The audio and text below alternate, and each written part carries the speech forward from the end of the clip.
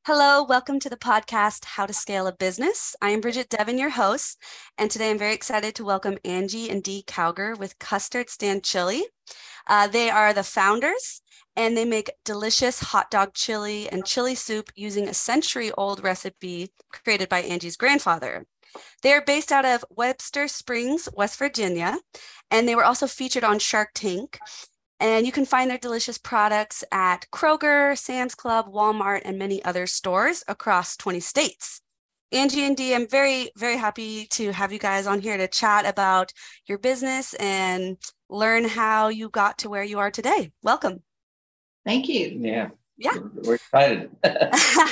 Awesome. Well, can you share with us a little bit about yourselves and how Custard Stand Chili got started? I was a school teacher and my husband Dee was a truck driver, and we were just looking for another income stream for our family. And so we opened a restaurant, little takeout dairy bar called the Custard Stand in our hometown. There hadn't been a business like this here for about 4 or 5 years, but there had been a very successful business that had been here from like 1960 to late 1980. We opened up the Custard Stand in 91, and we ran that business until 2003. And in 2003, we'd had so many customers asking about our hot dog chili and how could they get it? And, could they buy it direct from the restaurant and that sort of thing? And we didn't do that. So we decided we could try and figure out how to make and market hot dog chili and have another third business. Yeah. We also had a 3-bay car wash here that was connected to our restaurant. And I told my wife, I said, I'll remodel the first car wash bay. We'll turn that into a USDA manufacturing facility. You do the marketing, and I'll manufacture the product, and we'll see where it goes. And it kind of took off really well for us. That's fantastic. So when you guys were starting, you already had demand. You already had people who wanted your product in their, you're saying restaurants? Yes. So what was it like getting into the restaurant business and then transitioning into retail, like grocery stores?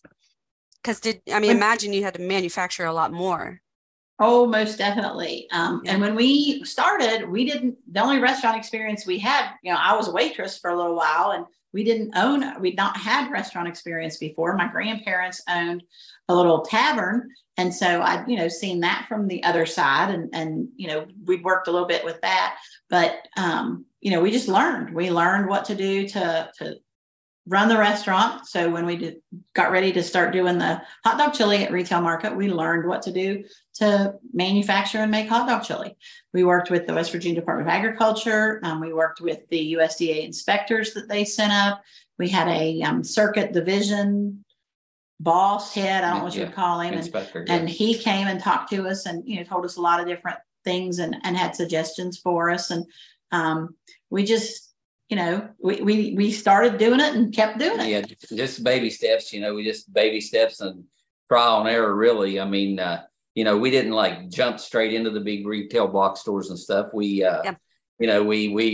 actually loaded the chili into our vehicle and just went into the little grocery stores and met with the meat department guys and had them trying our product. And, then we'd sell a case or two here to a local grocery store and just build it from there. Yeah. So this kind of speaks to the power and importance of building connections and networking and, just how important that is. Would you say that was pivotal to your growth? Oh, most definitely. The Department of Agriculture marketing specialist that we worked with was who helped us get a meeting with Kroger and get our product into the Kroger retailer in West Virginia. So we started out with just the stores here and then expanded across the whole Mid-Atlantic division. But that connection with that Department of Agriculture person, is what started our journey with Kroger. And then at the same time, there was a lady who started at Kroger just like as an administrative assistant in the meat department. And she is now the vice president of Kroger. So she started out kind of the same time that we did.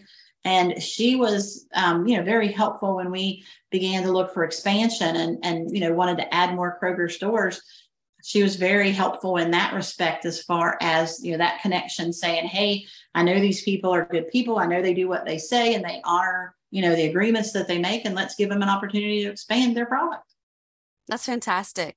So what kind of changes are you seeing in the food industry since you started working in it? Oh, goodness. From the restaurant side, it's harder and harder to get staff. It's harder to train staff. It takes longer to train staff, and there are a lot of supply chain issues. We're always out of something, and that's one of my pet peeves, at the restaurant, is being out of stock on something. And we're always out of stock on something anymore. Then with the manufacturing and the retail, we're seeing a whole different group of foods coming out. There are a lot more meals ready to eat and heat and serve and grab and go type options than we've seen in the past. Which, that's good. That's good for us. I mean, our sales are doing really well. Yeah. With us having a fully cooked, ready to eat product, it works well in that aspect. Absolutely. I could totally see that. And I think you're totally right. I mean, I'm not in the same space, but you definitely do see a lot more products coming out that are like, oh, here's a quick meal because everybody's go, go, go. Yep. Can you speak about, and I think you were a little bit already, but can you speak about any challenges or obstacles you've faced in your business as you've scaled it and how you've been able to overcome them? One of the first things was manufacturing. We were cooking 4 large pots on top of a 4-burner stove. And we started working with steam jacketed kettles. And I think our first one was the 60-gallon kettle that we were cooking in. And, we'd cook a batch, and we had this little thing we called a sausage truck that was just like a big bowl on wheels. And we would take it from the kettle to the sausage truck and then pack it. And so then, the next thing for us was to get larger cookers, to get more equipment. We ended up with a filling line that actually did all of the automated filling line that actually filled the containers. We were doing everything by hand, and my mom actually put the lids on the tubs, and it got to where she's like, son, my wrists, I'm getting carpal tunnel. I can't keep putting all these lids on these tubs, and that, and that's you get into expense of another piece of equipment. So we got automated and just, we just really started small, and, go from making, 500 or 600 pounds a day to 1,000. Then we were up to 2,000, and, we was making as much as 2 ton a day, 2020, when we finally stopped producing, we could do between 4,000 and 5,000 pounds a day ourselves. Now our co-packer can do 12,000 pounds a day for us, and more if needed. But 12,000 pounds a day is what they're doing right now. So they could cook in one day what it took us, 3 or 4 days to cook. They can cook and pack. Yeah. So. And wow. And so that I'm sorry. Oh, no, I wanted to hear what you were going to say. I didn't mean to interrupt. Sorry. Well, and what that's allowed us to do is get out and do the marketing, now that all of our manufacturing and stuff's not in-house, we're still West Virginia company. We still ship and, and store our product here. But as far as that took some of the liability off of us. And now Angie and I can really get out and try to pick up new customers. Yeah.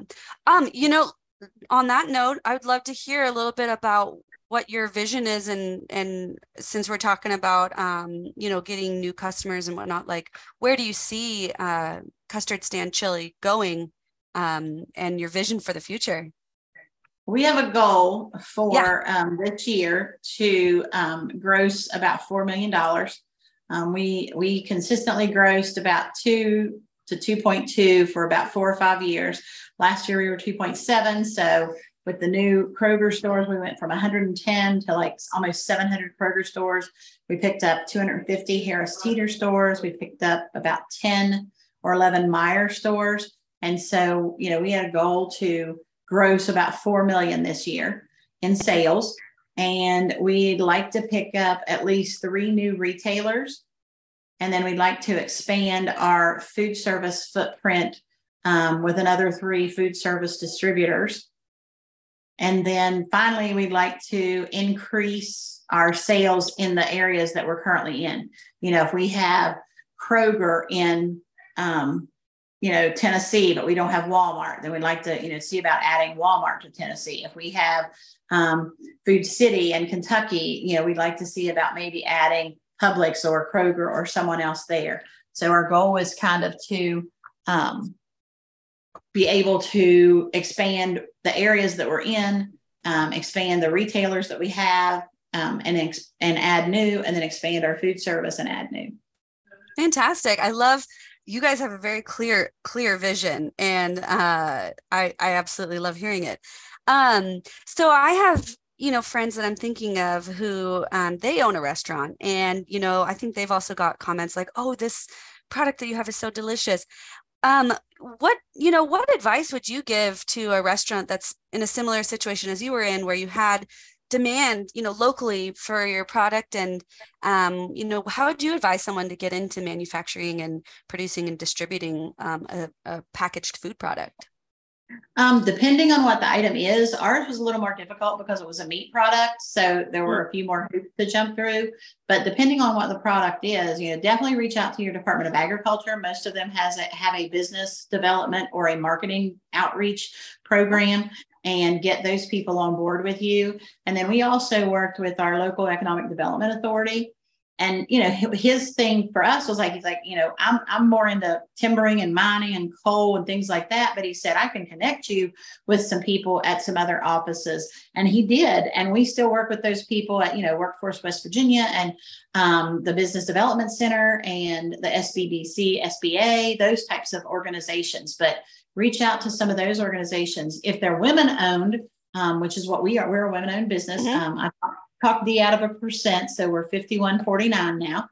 And we use the Women Owned Business Center as a resource as well. Yeah. But, you've got to take risks. Yeah. You've got to be willing to work hard and work all the time.